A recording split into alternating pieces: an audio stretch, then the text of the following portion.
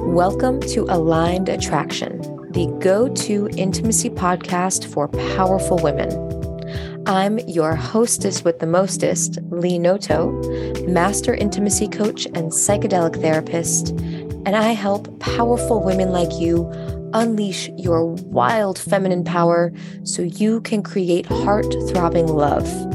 Each week, you'll hear from me and other experts on love, sex, and relationships, and I'll also coach women like you to create the most delicious transformation in their love lives. You ready? Hey babes, thank you so much for tuning in to this very special episode. You're going to notice that the format for this one's a little different. I actually am recording with a dear friend of mine, Garrison, who has helped me in such deep ways to articulate the vision behind the High Priestess.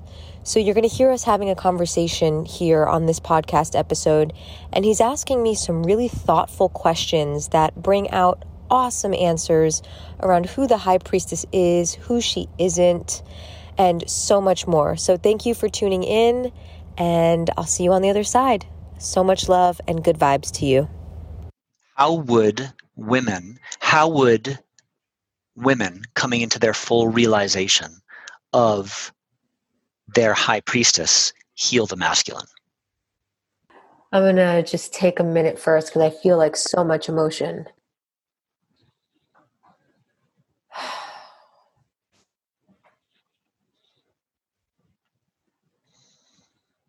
So the vision, like what I'm seeing right now is that there's like this representation of the collective masculine that's been in like hyper overdrive and completely imbalanced with its feminine counterpart as this like hurting little boy.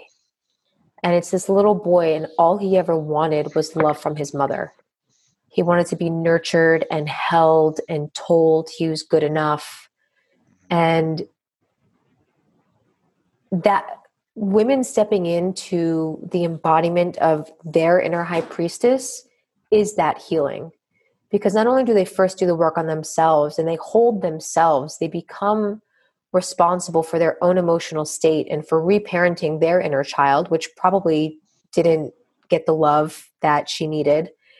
And when she participates actively in that process, and as she reaches new levels of mastery, she shows up in the world like that. And that is how she treats, that's how she treats men. That's how she treats others in general. And similar to what I said in the question before this, you know, I've been this woman myself, but I've seen so many other women like rest on their laurels because they're waiting for the man to make the first move.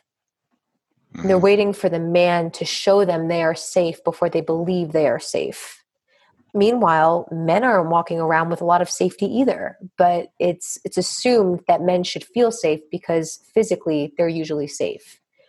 And there's so many men walking around with deep levels of mistrust, unsafety, ungroundedness, emotional disconnection.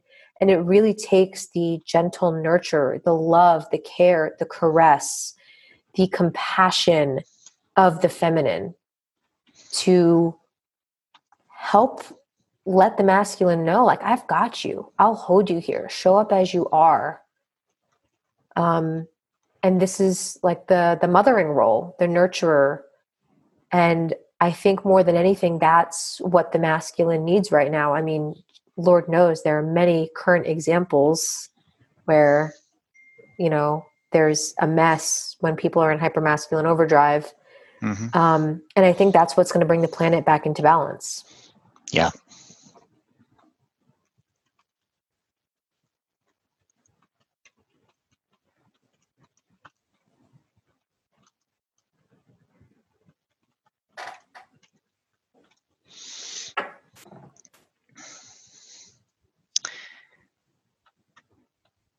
So,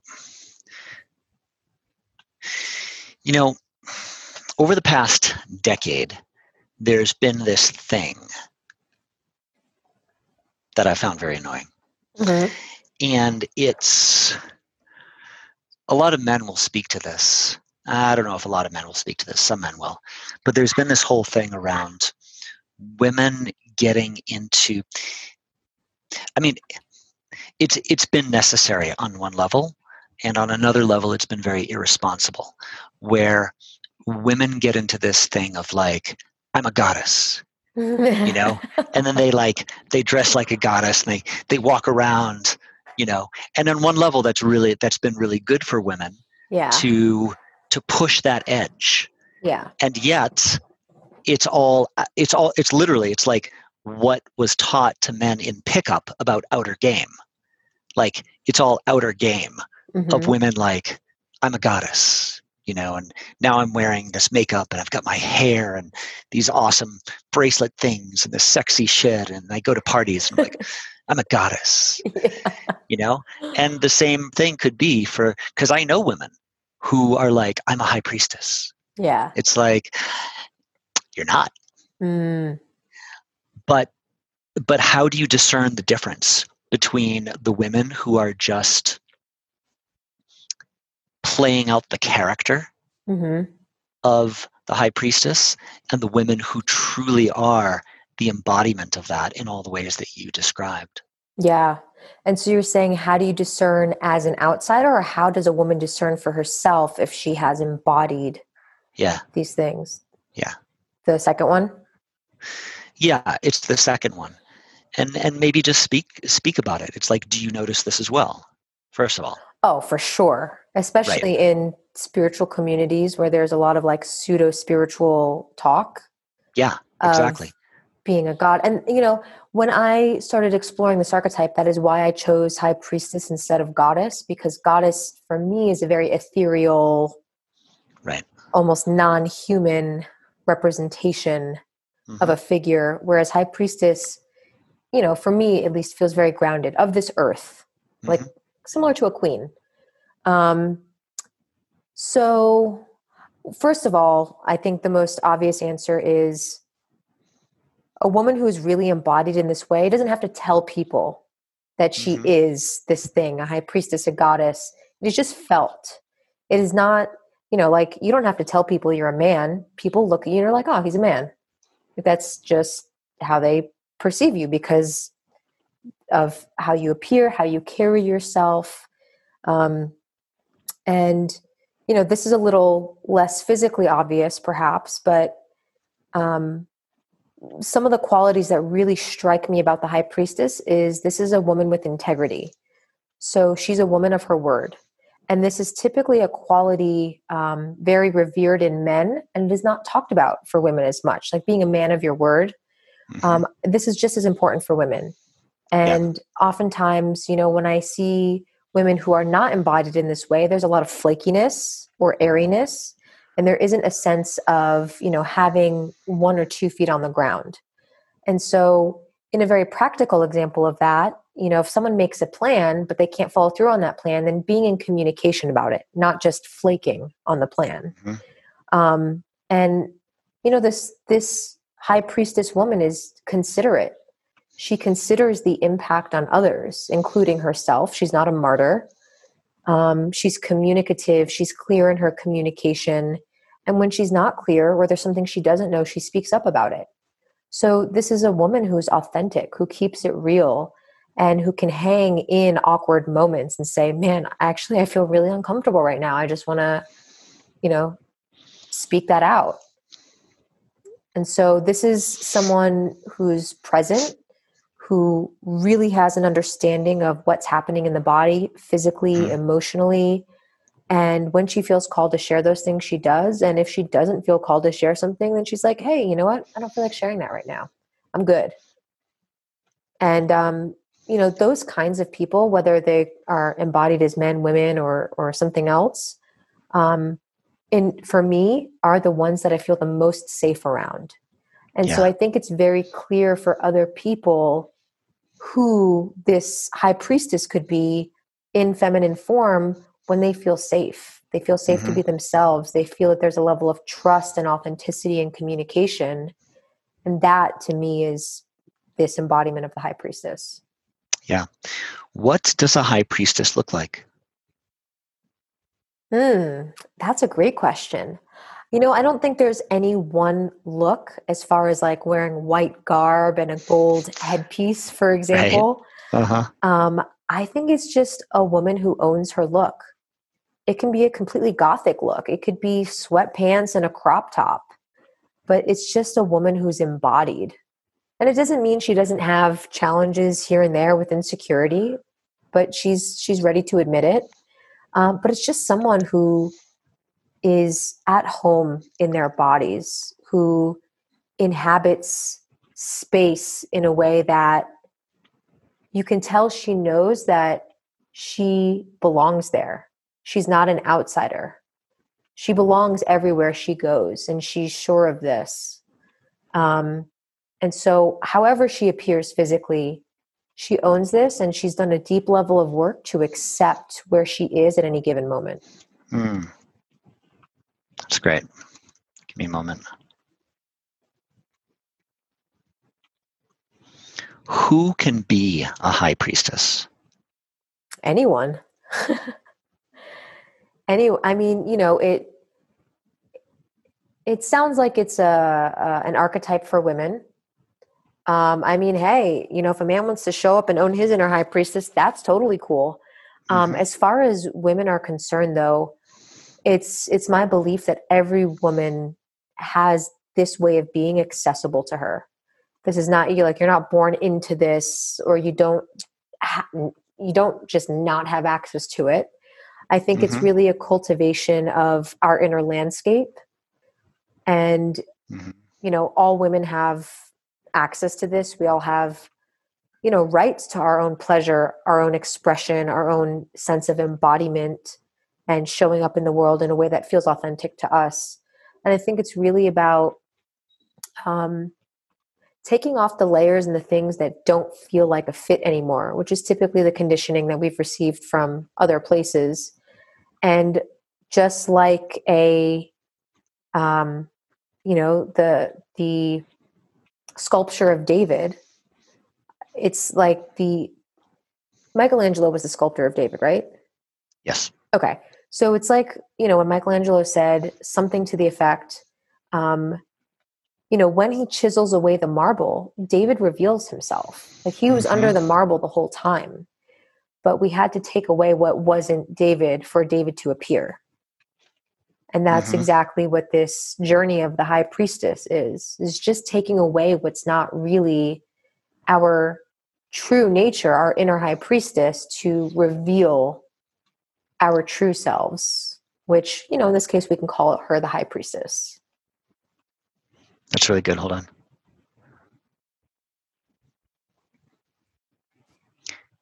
Who are the women that, whether they know it or not, are looking for this? Who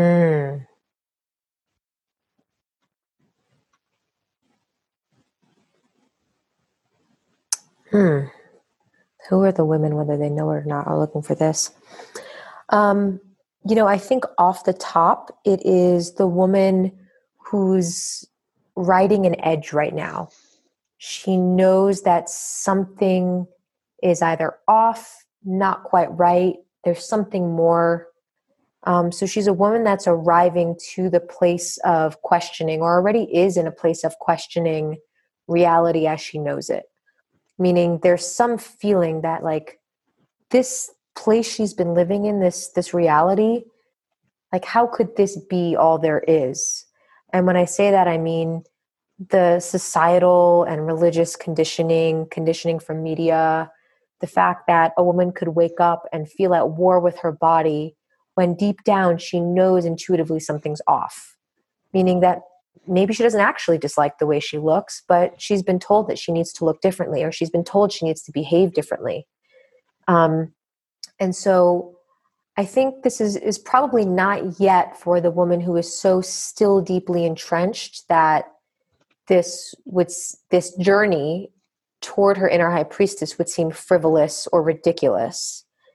I think this is for the woman who is opting into the adventure and is saying, okay, yeah, I think there's something more here for me. I would like to explore these parts of myself. I'd like to develop in this way. Or I just saw this talk by so-and-so. I want what she's having. and who's willing to roll up her sleeves and do that inner exploration. It's a great answer. Thank you.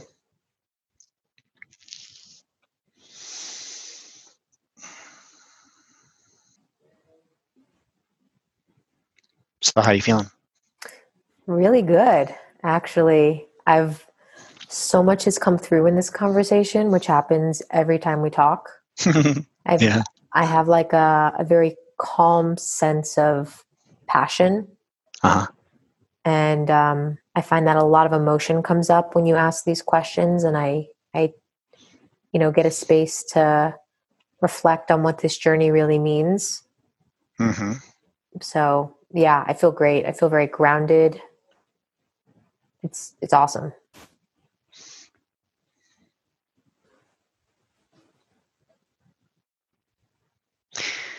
And I'm thinking back to the beginning of the conversation, which feels like a long time ago now.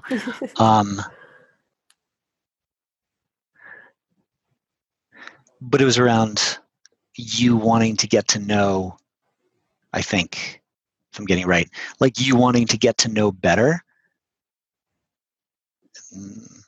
like your program or how you were speaking about it or what the High Priestess really was, or being able to communicate it more clearly. Yeah, I think it's like the communication of it, because I don't think this is just a one and done, like this is going to be a single podcast episode. Then all of a sudden the world knows who the who the High Priestess is. But the place I wanted to get to, which I feel like we've done quite well, is that deeper feeling of emotion underneath all of this. Mm-hmm. Like I can say nice words and that's cool, but there is a feeling that matches what is really here. Yeah. New question. The biggest mistake women make in trying to find their power is thinking they have to do it like men. Uh-huh.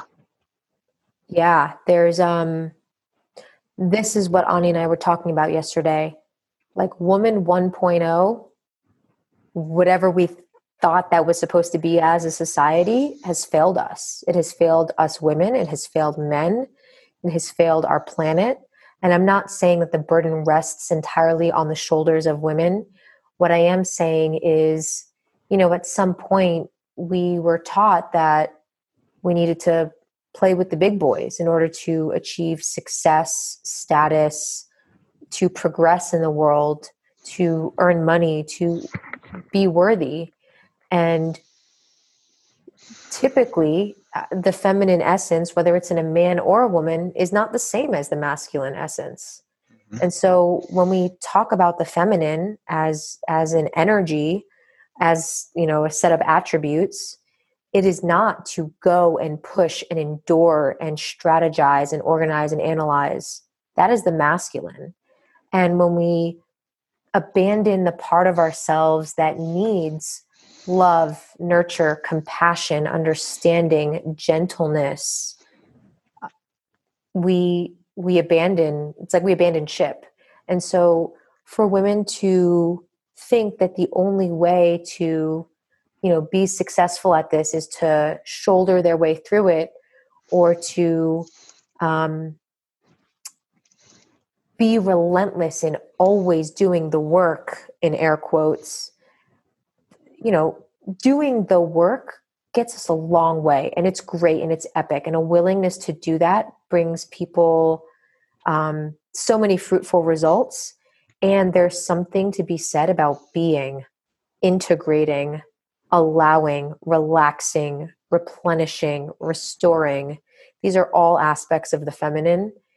And that is a large part of what we've been missing, which keeps us from embodying our inner high priestess, because we're tipping the scales in one direction so heavily that we're lopsided.